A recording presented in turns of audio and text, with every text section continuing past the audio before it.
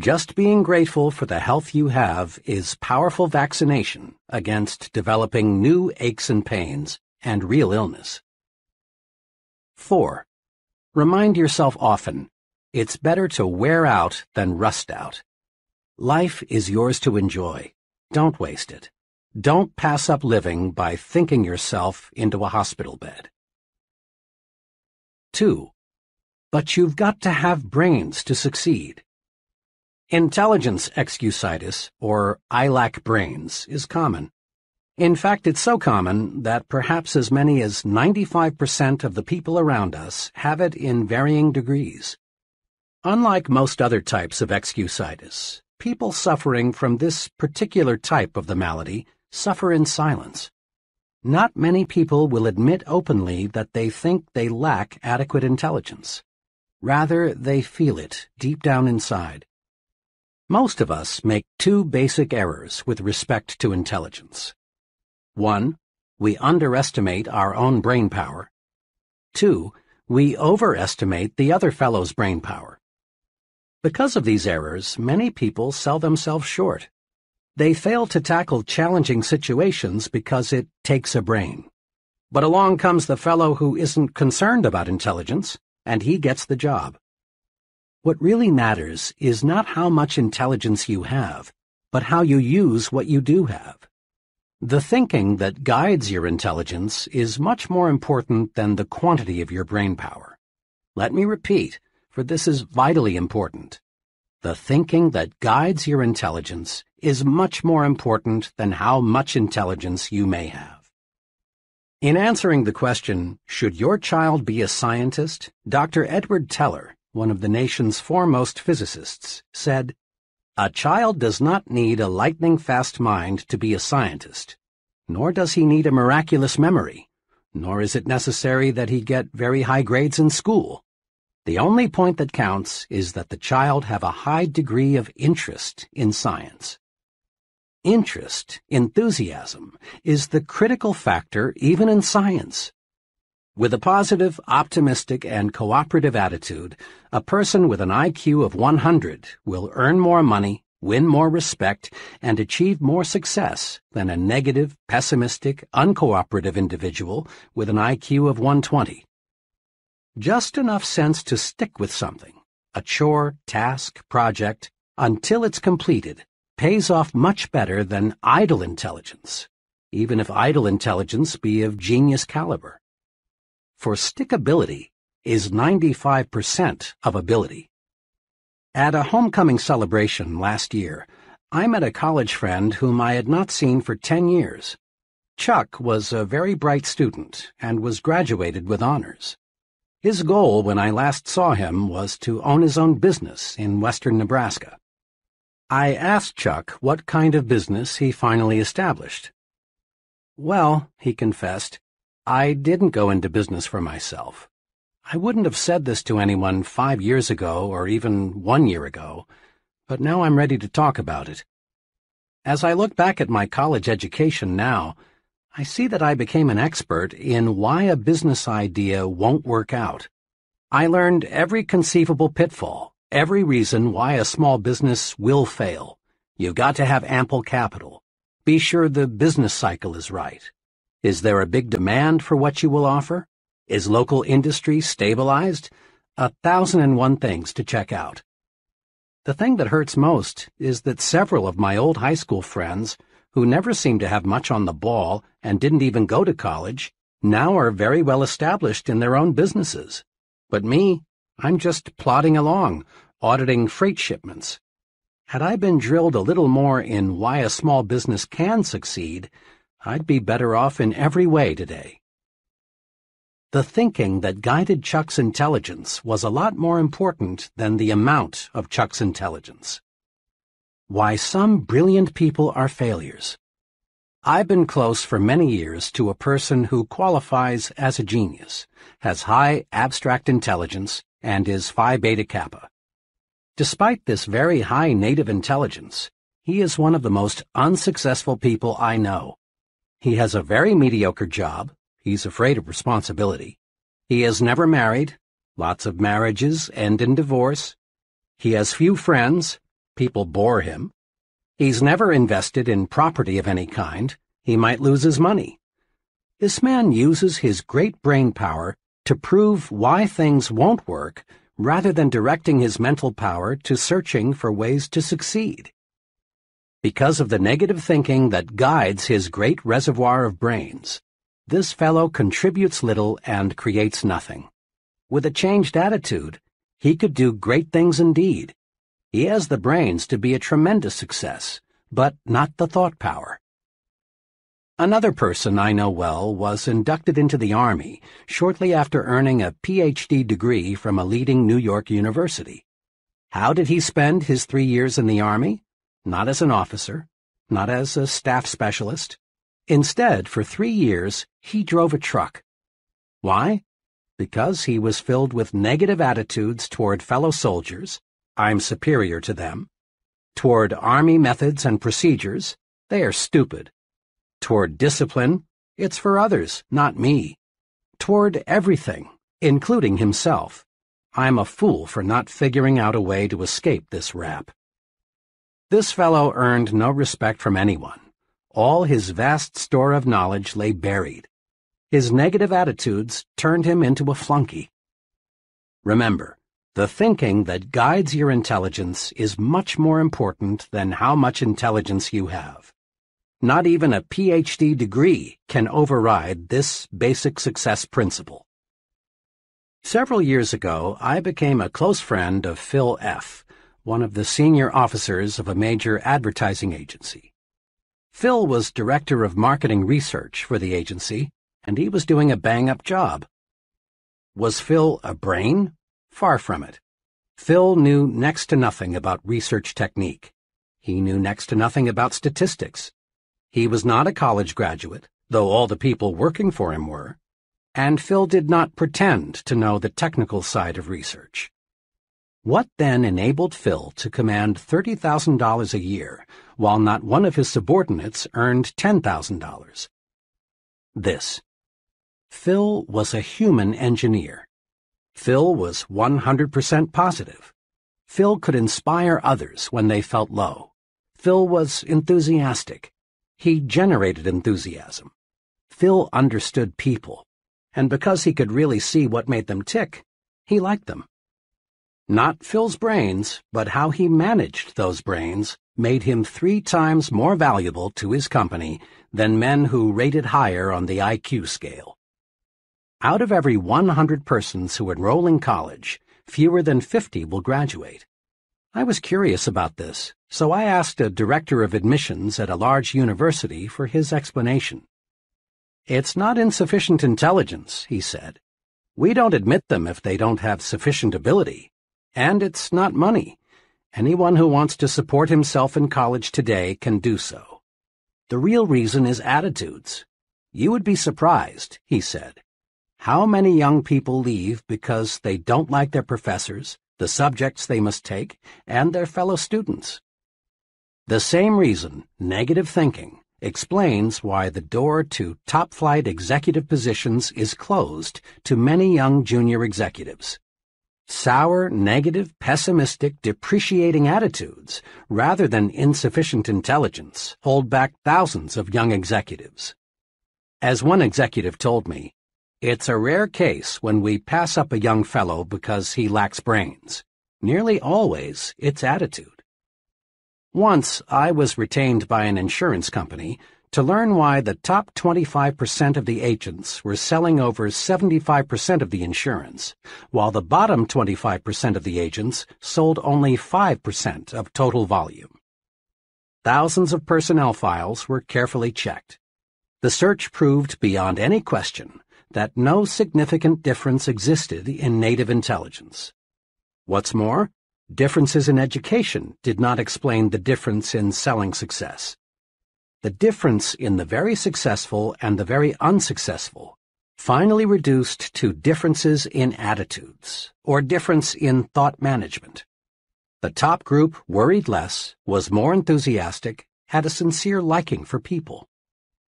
We can't do much to change the amount of native ability, but we can certainly change the way we use what we have.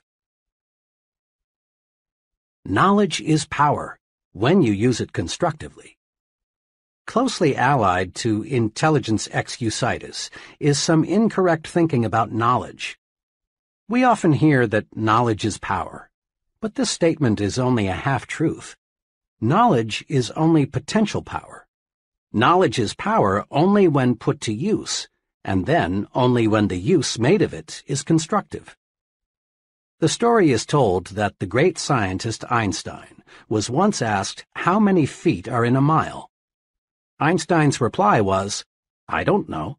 Why should I fill my brain with facts I can find in 2 minutes in any standard reference book?"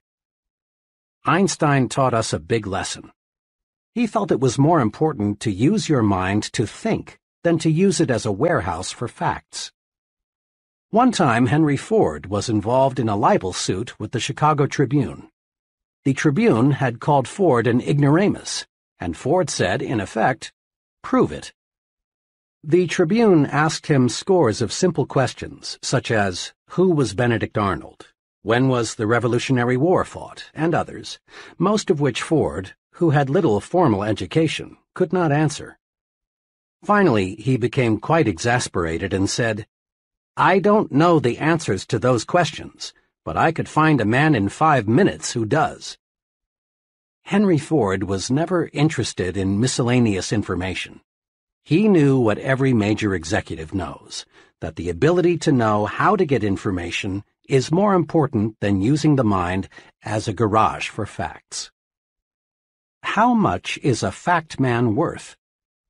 I spent a very interesting evening recently with a friend who is the president of a young but rapidly growing manufacturing concern. The TV set happened to be turned to one of the most popular quiz programs. The fellow being quizzed had been on the show for several weeks. He could answer questions on all sorts of subjects, many of which seemed nonsensical. After the fellow answered a particularly odd question, something about a mountain in Argentina, my host looked at me and said, "How much do you think I'd pay that guy to work for me?" "How much?" I asked. "Not a cent over $300, not per week, not per month, but for life. I've sized him up. That expert can't think. He can only memorize. He's just a human encyclopedia, and I figure for $300 I can buy a pretty good set of encyclopedias. In fact, maybe that's too much. 90% of what that guy knows I can find in a $2 almanac. What I want around me," he continued, "are people who can solve problems, who can think up ideas, people who can dream and then develop the dream into a practical application. An idea man can make money with me. A fact man can't." 3 easy ways to cure intelligence excusitis are: Number 1, never underestimate your own intelligence, and never overestimate the intelligence of others. Don't sell yourself short. Concentrate on your assets. Discover your superior talents. Remember, it's not how many brains you've got that matters. Rather, it's how you use your brains that counts. Manage your brains instead of worrying about how much IQ you've got.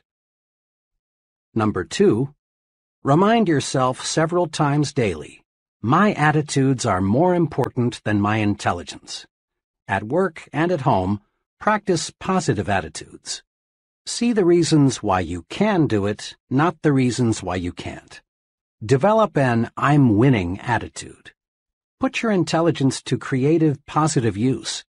Use it to find ways to win, not to prove you will lose. Number 3, remember that the ability to think is of much greater value than the ability to memorize facts. Use your mind to create and develop ideas, to find new and better ways to do things.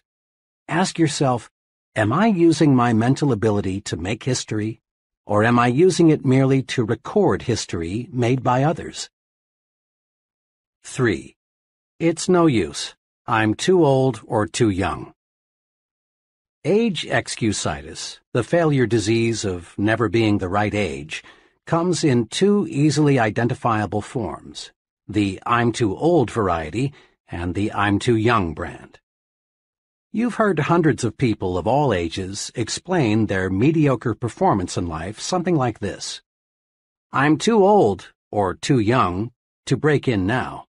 I can't do what I want to do or am capable of doing because of my age handicap. Really, it's surprising how few people feel they are just right, age-wise, and it's unfortunate. This excuse has closed the door of real opportunity to thousands of individuals. They think their age is wrong, so they don't even bother to try. The I'm too old variety is the most common form of age excusitis. This disease is spread in subtle ways. TV fiction is produced about the big executive who lost his job because of a merger and can't find another because he's too old.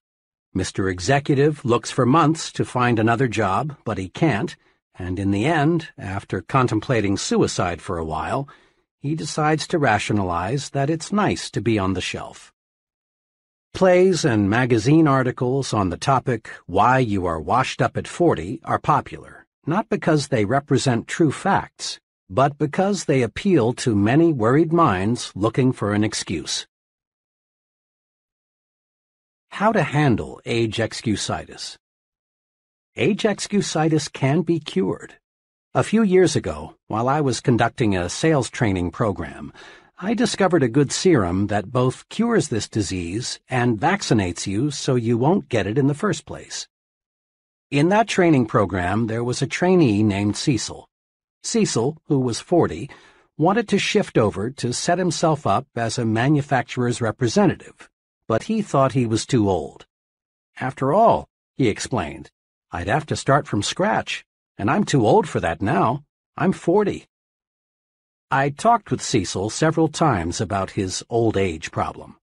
I used the old medicine, you're only as old as you feel, but I found I was getting nowhere. Too often, people retort with, but I do feel old. Finally, I discovered a method that worked. One day, after a training session, I tried it on Cecil.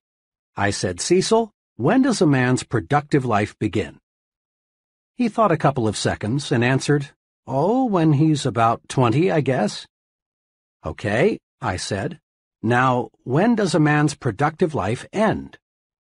Cecil answered, Well, if he stays in good shape and likes his work, I guess a man is still pretty useful when he's 70 or so. All right, I said. A lot of folks are highly productive after they reach 70, but let's agree with what you've just said. A man's productive years stretch from 20 to 70. That's 50 years in between, or half a century. Cecil, I said, you're 40. How many years of productive life have you spent?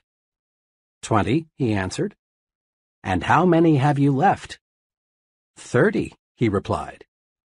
In other words, Cecil, you haven't even reached the halfway point. You've used up only 40% of your productive years. I looked at Cecil and realized he'd gotten the point. He was cured of age excusitis. Cecil saw he still had many opportunity-filled years left. He switched from thinking, I'm already old, to I'm still young. Cecil now realized that how old we are is not important. It's one's attitude toward age that makes it a blessing or a barricade. Curing yourself of age excusitis often opens doors to opportunities that you thought were locked tight. A relative of mine spent years doing many different things, selling, operating his own business, working in a bank, but he never quite found what he really wanted to do most. Finally, he concluded that the one thing he wanted more than anything else was to be a minister. But when he thought about it, he found he was too old. After all, he was 45, had 3 young children, and little money. But fortunately, he mustered all of his strength and told himself, 45 or not, I'm going to be a minister. With tons of faith but little else, he enrolled in a 5-year ministerial training program in Wisconsin. 5 years later, he was ordained as a minister and settled down with a fine congregation in Illinois. Old? Of course not. He still has 20 years of productive life ahead of him. I talked with this man not long ago, and he said to me, "You know, if I had not made that great decision when I was 45, I would have spent the rest of my life growing old and bitter. Now I feel every bit as young as I did 25 years ago." And he almost looked it, too. When you lick age excusitis, the natural result is to gain the optimism of youth and feel of youth. When you beat down your fears of age limitations, you add years to your life as well as success.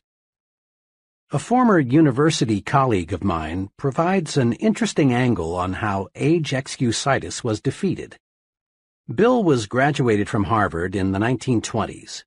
After 24 years in the stock brokerage business, during which time he made a modest fortune, Bill decided he wanted to become a college professor. Bill's friends warned him that he would overtax himself in the rugged learning program ahead. But Bill was determined to reach his goal and enrolled in the University of Illinois at the age of 51. At 55, he had earned his degree. Today, Bill is chairman of the Department of Economics at a fine liberal arts college. He's happy, too. He smiles when he says, "I've got almost a third of my good years left." Old age is a failure disease. Defeat it by refusing to let it hold you back.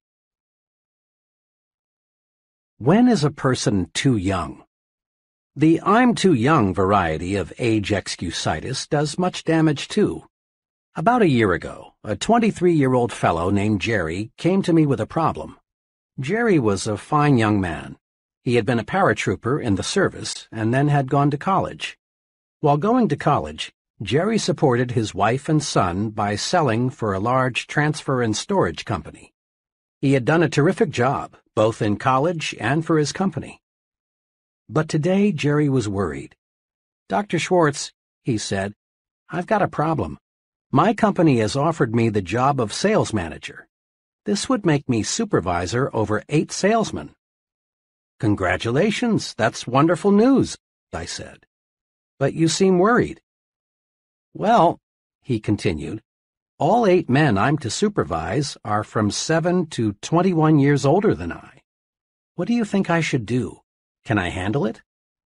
"Jerry," I said, "the general manager of your company obviously thinks you're old enough or he wouldn't have offered you this job. Just remember these 3 points and everything will work out just fine. First, don't be age conscious. Back on the farm, a boy became a man when he proved he could do the work of a man. His number of birthdays had nothing to do with it, and this applies to you. When you prove you are able to handle the job of sales manager, you're automatically old enough. Second, don't take advantage of your new gold bars. Show respect for the salesman. Ask them for their suggestions. Make them feel they are working for a team captain, not a dictator. Do this, and the men will work with you, not against you. Third, get used to having older persons working for you. Leaders in all fields soon find they are younger than many of the people they supervise. So get used to having older men work for you. It will help you a lot in the coming years, when even bigger opportunities develop. And remember, Jerry, your age won't be a handicap unless you make it one. Today, Jerry's doing fine. He loves the transportation business, and now he's planning to organize his own company in a few years. Youth is a liability only when the youth thinks it is. You often hear that certain jobs require considerable physical maturity, jobs like selling securities and insurance. That you've got to have either gray hair or no hair at all in order to gain an investor's confidence is plain nonsense. What really matters is how well you know your job. If you know your job and understand people, you're sufficiently mature to handle it.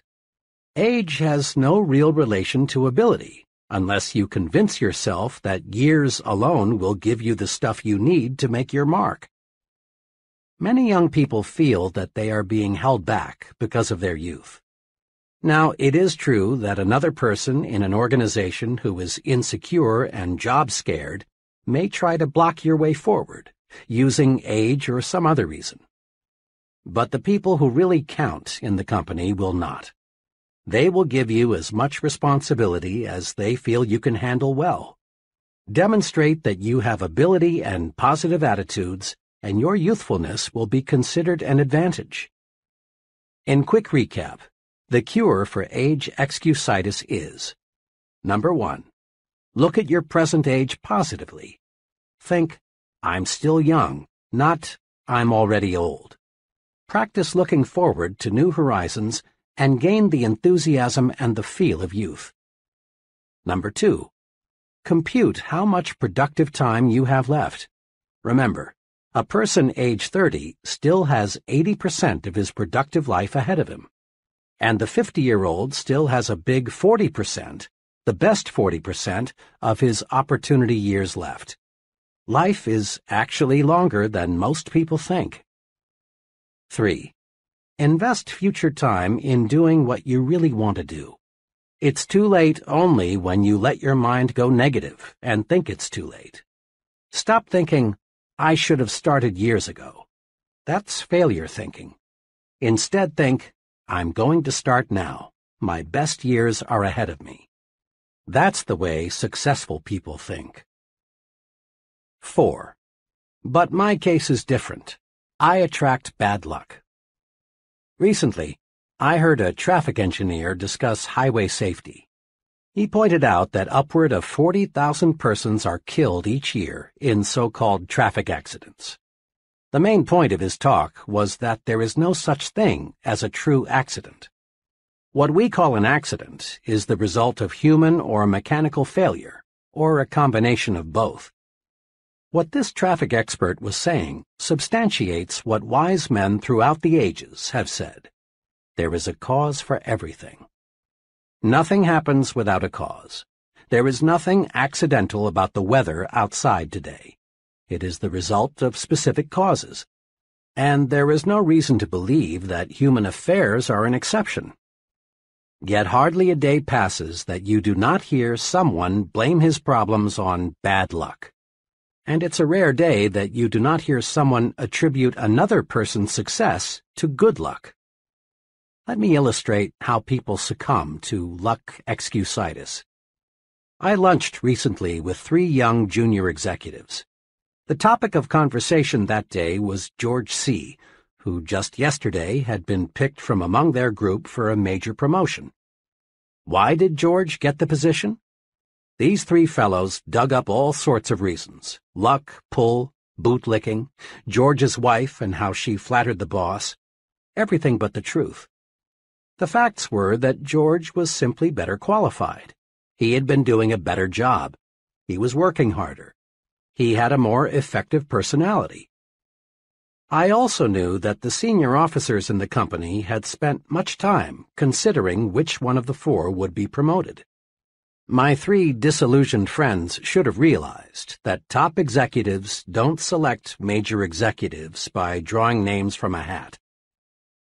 I was talking about the seriousness of luck excusitis not long ago with a sales executive of a machine tool manufacturing company. He became excited about the problem and began to talk about his own experience with it. I've never heard it called that before, he said, but it is one of the most difficult problems every sales executive has to wrestle with. Just yesterday, a perfect example of what you're talking about happened in my company. One of the salesmen walked in about 4 o'clock with a $112,000 order for machine tools. Another salesman, whose volume is so low he's a problem, was in the office at the time. Hearing John tell the good news, he rather enviously congratulated him and then said, "Well, John, you're lucky again." Now, what the weak salesman won't accept is that luck had nothing to do with John's big order. John had been working on that customer for months. He had talked repeatedly to a half-dozen people out there. John had stayed up nights figuring out exactly what was best for them. Then he got our engineers to make preliminary designs of the equipment. John wasn't lucky, unless you can call carefully planned work and patiently executed plans luck. Suppose luck were used to reorganize General Motors. If luck determined who does what and who goes where, every business in the nation would fall apart. Assume for a moment that General Motors were to be completely reorganized on the basis of luck. To carry out the reorganization, the names of all employees would be placed in a barrel. The first name drawn would be the president, the second name the executive vice president, and so on down the line. Sounds stupid, doesn't it? Well, that's how luck would work. People who rise to the top in any occupation, business management, selling, law, engineering, acting, or what have you, get there because they have superior attitudes and use their good sense in applied hard work. Conquer luck excusitis in 2 ways. Number 1. Accept the law of cause and effect. Take a second look at what appears to be someone's good luck. You'll find that not luck, but preparation, planning, and success-producing thinking preceded his good fortune. Take a second look at what appears to be someone's bad luck. Look, and you'll discover certain specific reasons. Mr. Success receives a setback. He learns and profits. But when Mr. Mediocre loses, he fails to learn. Number 2. Don't be a wishful thinker. Don't waste your mental muscles dreaming of an effortless way to win success. We don't become successful simply through luck. Success comes from doing those things and mastering those principles that produce success. Don't count on luck for promotions, victories, the good things in life. Luck simply isn't designed to deliver these good things. Instead, just concentrate on developing those qualities in yourself that will make you a winner. Chapter 3. Build confidence and destroy fear. Friends mean well when they say, "It's only your imagination. Don't worry. There's nothing to be afraid of." But you and I know this kind of fear medicine never really works. Such soothing remarks may give us fear relief for a few minutes or maybe even a few hours. But the "it's only in your imagination" treatment doesn't really build confidence and cure fear. Yes, fear is real, and we must recognize it exists before we can conquer it. Most fear today is psychological. Worry, tension, embarrassment, panic all stem from mismanaged negative imagination. But simply knowing the breeding ground of fear doesn't cure fear. If a physician discovers you have an infection in some part of your body, he doesn't stop there. He proceeds with treatment to cure the infection. The old "it's only in your mind" treatment presumes fear doesn't really exist, but it does. Fear is real. Fear is success enemy number 1. Fear stops people from capitalizing on opportunity. Fear wears down physical vitality. Fear actually makes people sick, causes organic difficulties, shortens life. Fear closes your mouth when you want to speak. Fear, uncertainty, lack of confidence, explains why we still have economic recessions. Fear explains why millions of people accomplish little and enjoy little. Truly, fear is a powerful force. In one way or another, fear prevents people from getting what they want from life. Fear of all kinds and sizes is a form of psychological infection. We can cure a mental infection the same way we cure a body infection, with specific, proved treatments. First, though, as part of your pre-treatment preparation, condition yourself with this fact. All confidence is acquired, developed. No one is born with confidence. Those people you know who radiate confidence, who have conquered worry, who are at ease everywhere and all the time, acquired their confidence, every bit of it. You can too. This chapter shows how. During World War II, the Navy made sure that all of its new recruits either knew how to swim or learned how, the idea being, of course, that the ability to swim might someday save the sailor's life at sea. Non-swimming recruits were put into swimming classes. I watched a number of these training experiences. In a superficial sort of way, it was amusing to see young, healthy men terrified by a few feet of water. One of the exercises I recall required the new sailor to jump, not dive, from a board 6 feet in the air into 8 or more feet of water, while a half-dozen expert swimmers stood by. In a deeper sense, it was a sad sight. The fear those young men displayed was real. Yet all that stood between them and the defeat of that fear was one drop into the water below. On more than one occasion, I saw young men accidentally pushed off the board. The result, fear defeated. This incident, familiar to thousands of former Navy men, illustrates just one point. Action cures fear. Indecision, postponement, on the other hand, fertilize fear. Jot that down in your success rulebook right now. Action cures fear. Action does cure fear. Several months ago, a very troubled executive in his early 40s came to see me. He had a responsible job as a buyer for a large retailing organization. Worriedly, he explained, "I'm afraid of losing my job. I've got that feeling that my days are numbered." "Why?" I asked. "Well, the pattern is against me. Sales figures in my department are off 7% from a year ago. This is pretty bad, especially since the store's total sales are up 6%.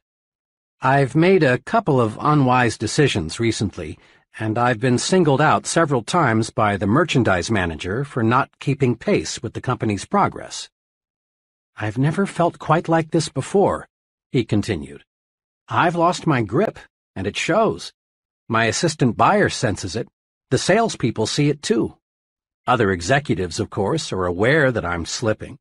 One buyer even suggested at a meeting of all head buyers the other day that part of my line should be put in his department, where he said it could make money for the store. It's like drowning and having a crowd of spectators just standing there waiting for me to sink away." The executive talked on, elaborating further on his predicament. Finally, I cut in and asked, "What are you doing about it? What are you trying to do to correct the situation?" "Well," he answered, "there isn't much I can do, I guess, but hope for the best." To this comment, I asked, "Honestly now, is hope enough?" Pausing, but not giving him a chance to answer, I put another question to him. "Why not take action to support your hope?" "Go on," he said. "Well, there are two kinds of action that seem to fit your case. First, start this afternoon to move those sales figures upward. We've got to face it. There's a reason your sales are slipping. Find it. Maybe you need a special sale to clear out your slow-moving merchandise, so you'll be in a position to buy some fresh stock. Perhaps you can rearrange your display counters. Maybe your salespeople need more enthusiasm. I can't pinpoint what will turn your sales volume upward, but something will, and it would probably be wise to talk privately with your merchandise manager. He may be on the verge of putting you out, but when you talk it over with him and ask his advice, he'll certainly give you more time to work things out. It's too expensive for the store to replace you as long as top management feels there's a chance you'll find a solution." I went on. "Then get your assistant buyers on the ball. Quit acting like a drowning man. Let people around you know that you're still alive." Courage was again in his eyes. Then he asked, "You said there are two kinds of action I should take. What's the second?" "The second type of action, which you might say is an insurance policy, is to let 2 or 3 of your closest business friends in the trade know you might consider an offer from another store, assuming, of course, it is substantially better than your present job. I don't believe your job will be insecure after you take some affirmative action to get those sales figures on the rise. But just in case, it's good to have an offer or two. Remember, it's 10 times easier for a man with a job to get another job than it is for someone unemployed to connect." 2 days ago, this once troubled executive called me. "After our talk, I buckled down. I made a number of changes, but the most basic one was with my salespeople. I used to hold sales meetings once a week, but now I'm holding one every morning. I've got those people really enthusiastic. I guess once they saw some life in me, they were ready to push harder too. They were just waiting for me to start things moving again. Things sure are working out okay. Last week my sales were well ahead of a year ago, and much better than the store's average. Oh, by the way, he continued, I want to tell you some other good news. I got 2 job offers since we talked. Naturally, I'm glad, but I've turned them both down since everything is looking good here again. When we face tough problems, we stay mired in the mud until we take action. Hope is a start, but hope needs action to win victories. Put the action principle to work. Next time you experience big fear or little fear, steady yourself. Then search for an answer to this question. What kind of action can I take to conquer my fear? Isolate your fear. Then take appropriate action. Here are some examples of fear and some possible action cures. Type of fear. 1. Embarrassment because of personal appearance. Action. Improve it. Go to a barber shop or beauty salon. Shine your shoes. Get your clothes cleaned and pressed. In general, practice better grooming. It doesn't always take new clothes. 2. Fear of losing an important customer. Work doubly hard to give better service. Correct anything that may have caused customers to lose confidence in you. 3. Fear of failing an examination. Convert worry time into study time. 4. Fear of things totally beyond your control. Turn your attention to helping to relieve the fear of others. Pray. 5. Fear of being physically hurt by something you can't control, such as a tornado or an airplane out of control. Switch your attention to something totally different. Go out into your yard and pull up weeds. Play with your children. Go to a movie. 6. Fear of what other people may think and say. Make sure that what you plan to do is right, then do it. No one ever does anything worthwhile for which he is not criticized. 7. Fear of making an investment or purchasing a home. Analyze all factors, then be decisive. Make a decision and stick with it. Trust your own judgment. 8. Fear of people. Put them in proper perspective.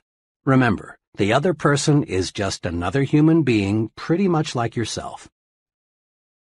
Use this 2-step procedure to cure fear and win confidence. 1.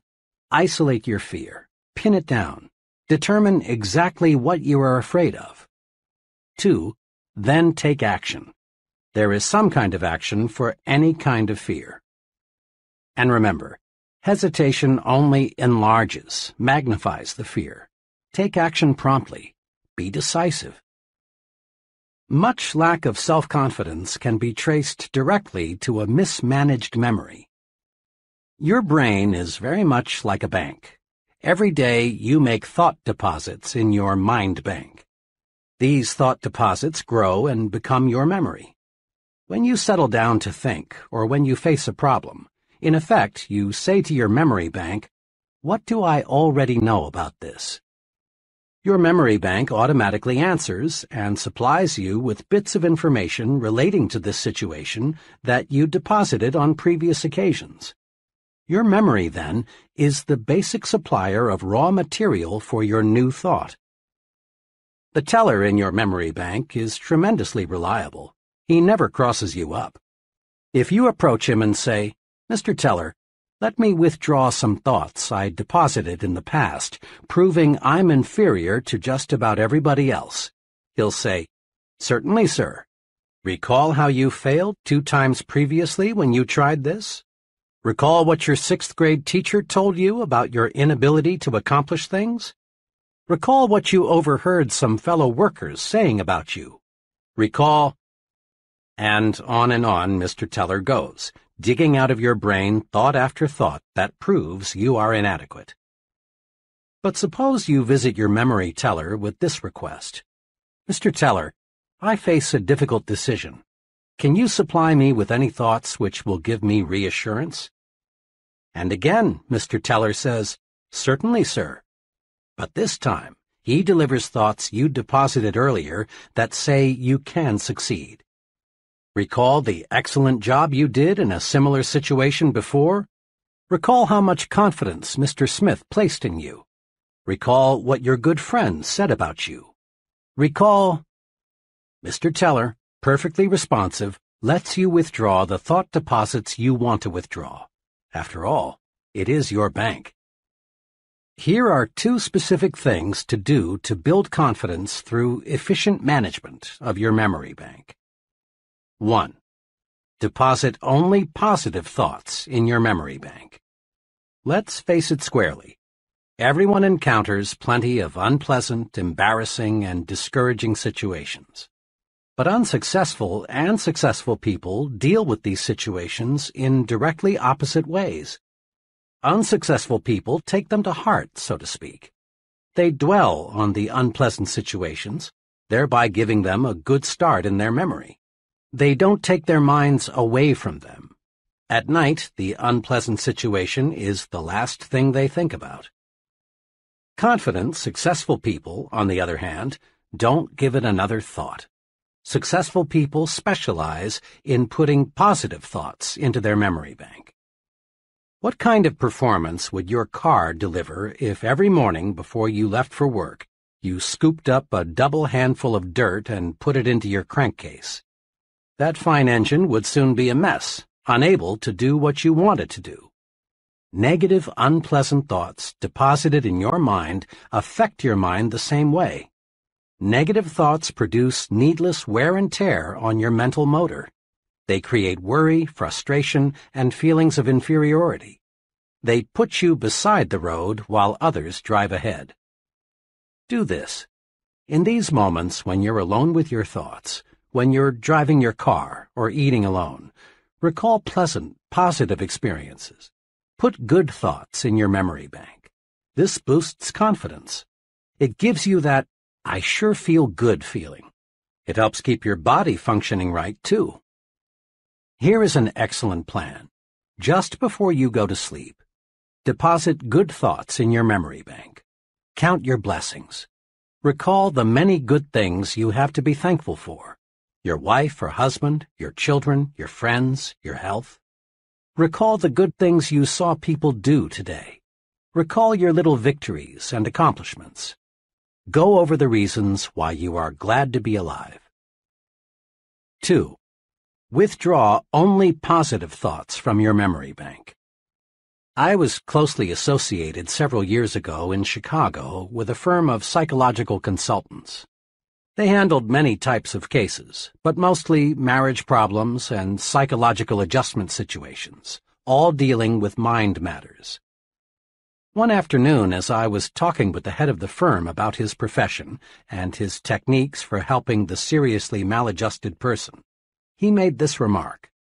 You know, there would be no need for my services if people would do just one thing. What's that? I asked eagerly. Simply this. Destroy their negative thoughts before those thoughts become mental monsters. Most individuals I try to help, he continued, are operating their own private museum of mental horror. Many marriage difficulties, for example, involve the honeymoon monster. The honeymoon wasn't as satisfactory as one or both of the marriage partners had hoped, but instead of burying the memory, they reflected on it hundreds of times until it was a giant obstacle to successful marital relationships. They come to me as much as 5 or 10 years later. Usually, of course, my clients don't see where their trouble lies. It's my job to uncover and explain the source of their difficulty to them and help them to see what a triviality it really is. A person can make a mental monster out of almost any unpleasant happening, my psychologist friend went on. A job failure, a jilted romance, a bad investment, disappointment in the behavior of a teenage child. These are common monsters I have to help troubled people destroy. It is clear that any negative thought, if fertilized with repeated recall, can develop into a real mind monster, breaking down confidence and paving the way to serious psychological difficulties. In an article in Cosmopolitan magazine, The Drive Toward Self-Destruction, Alice Mulcahy pointed out that upward of 30,000 Americans commit suicide each year and another 100,000 attempt to take their own lives. She went on to say, "There is shocking evidence that millions of other people are killing themselves by slower, less obvious methods. Still others are committing spiritual rather than physical suicide, constantly seeking out ways to humiliate, punish, and generally diminish themselves." The psychologist friend mentioned before told me how he helped one of his patients to stop committing mental and spiritual suicide. This patient, he explained, was in her late 30s and had 2 children. In lay terminology, she suffered from severe depression. She looked back on every incident of her life as being an unhappy experience. Her school days, her marriage, the bearing of her children, the places she had lived, all were thought of negatively. She volunteered that she couldn't remember ever having been truly happy. And since what one remembers from the past colors what one sees in the present, she saw nothing but pessimism and darkness. When I asked her what she saw in a picture which I showed her, she said, "It looks like there will be a terrible thunderstorm tonight." That was the gloomiest interpretation of the picture I've yet heard. The picture was a large oil painting of the sun low in the sky and a jagged rocky coastline. The painting was very cleverly done and could be construed to be either a sunrise or a sunset. The psychologist commented to me that what a person sees in the picture is a clue to his personality. Most people say it is a sunrise, but the depressed, mentally disturbed person nearly always says it's a sunset. As a psychologist, I can't change what already is in a person's memory, but I can, with the patient's cooperation, help the individual to see his past in a different light. That's the general treatment I used on this woman. I worked with her to help her see joy and pleasure in her past instead of total disappointment. After 6 months, she began to show improvement. At that point, I gave her a special assignment. Each day, I asked her to think of and write down 3 specific reasons she has to be happy. Then, at her next appointment with me on Thursdays, I'd go over her list with her. I continued this sort of treatment for 3 months. Her improvement was very satisfactory. Today, that woman is very well adjusted to her situation. She's positive and certainly as happy as most people. When this woman quit drawing negatives from her memory bank, she was headed toward recovery. Whether the psychological problem is big or little, the cure comes when one learns to quit drawing negatives from one's memory bank and withdraws positives instead. Don't build mental monsters. Refuse to withdraw the unpleasant thoughts from your memory bank. When you remember situations of any kind, concentrate on the good part of the experience. Forget the bad. Bury it. If you find yourself thinking about the negative side, turn your mind off completely. And here is something very significant and very encouraging. Your mind wants you to forget the unpleasant. If you will just cooperate, unpleasant memories will gradually shrivel and the teller in your memory bank will cancel them out. Dr. Melvin S. Hatwick, noted advertising psychologist, in commenting on our ability to remember, says, "When the feeling aroused is pleasant, the advertisement has a better chance to be remembered. When the feeling aroused is unpleasant, the reader or listener tends to forget the advertisement message. The unpleasant runs counter to what we want. We don't want to remember it." In brief, it really is easy to forget the unpleasant if we simply refuse to recall it. Withdraw only positive thoughts from your memory bank. Let the others fade away, and your confidence, that feeling of being on top of the world, will zoom upward. You take a big step forward toward conquering fear when you refuse to remember negative, self-deprecating thoughts. Why do people fear other people? Why do many folks feel self-conscious around others? What's behind shyness? What can we do about it? Fear of other people is a big fear, but there is a way to conquer it. You can conquer fear of people if you will learn to put them into proper perspective. A business friend, who was doing exceptionally well operating his own wood novelty plant, explained to me how he got the proper perspective of people. His example is interesting. Before I went into the Army in World War II, I was scared of just about everybody. You just wouldn't believe how shy and timid I was. I felt everyone else was a lot smarter. I worried about my physical and mental inadequacies. I thought I was born to fail. Then, by some fortunate quirk of fate, I lost my fear of people in the Army. During part of 1942 and 1943, when the Army was inducting men at a terrific clip, I was stationed as a medic at one of the big induction centers. Day after day, I assisted in examining those men. The more I looked at these recruits, the less afraid of people I became. All those men lined up by the hundreds, naked as jaybirds, looked so much alike. Oh, sure, there were fat ones and skinny ones, tall ones and short ones, but they all were confused, all were lonesome. Just a few days before, some of these were rising young executives. Some were farmers, some were salesmen, drifters, blue-collar workers. A few days before, they had been many things, but at the induction center, they were all alike. I figured out something pretty basic back then. I discovered people are alike in many, many more ways than they are different. I discovered the other fellow is pretty much like me. He likes good food, he misses his family and friends, he wants to get ahead, he has problems, he likes to relax. So if the other fellow is basically like me, there's no point in being afraid of him. Now, doesn't that make sense? If the other fellow is basically like me, there's no reason to be afraid of him. Here are two ways to put people in proper perspective. 1. Get a balanced view of the other fellow. Keep these 2 points in mind when dealing with people. First, the other fellow is important. Emphatically, he is important. Every human being is. But remember this also. You are important too.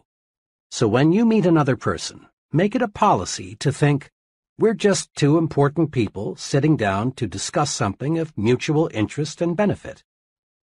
A couple of months ago, a business executive phoned to tell me he had just employed a young man whom I had recommended to him shortly before.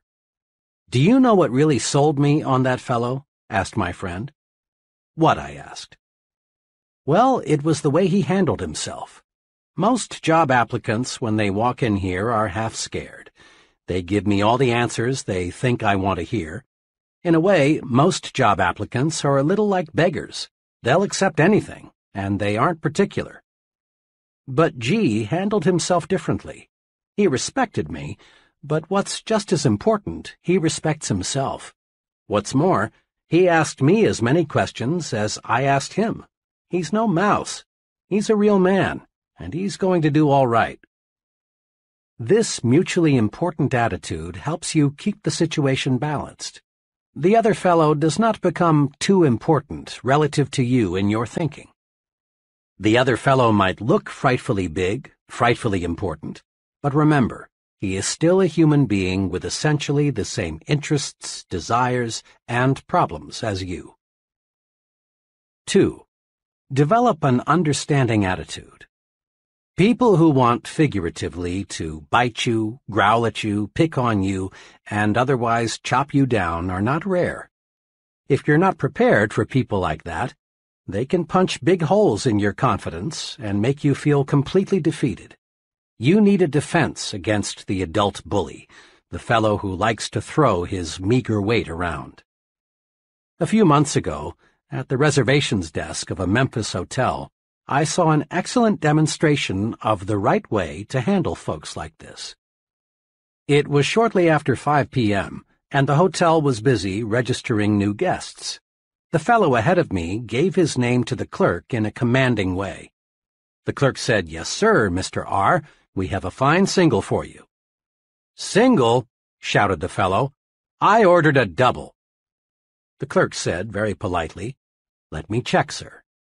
He pulled the guest's reservation from the file and said, "I'm sorry, sir. Your telegram specified a single.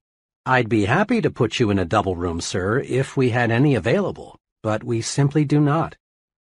Then the irate customer said, "I don't care what the H that piece of paper says. I want a double." Then he started in with that "do you know who I am" bit.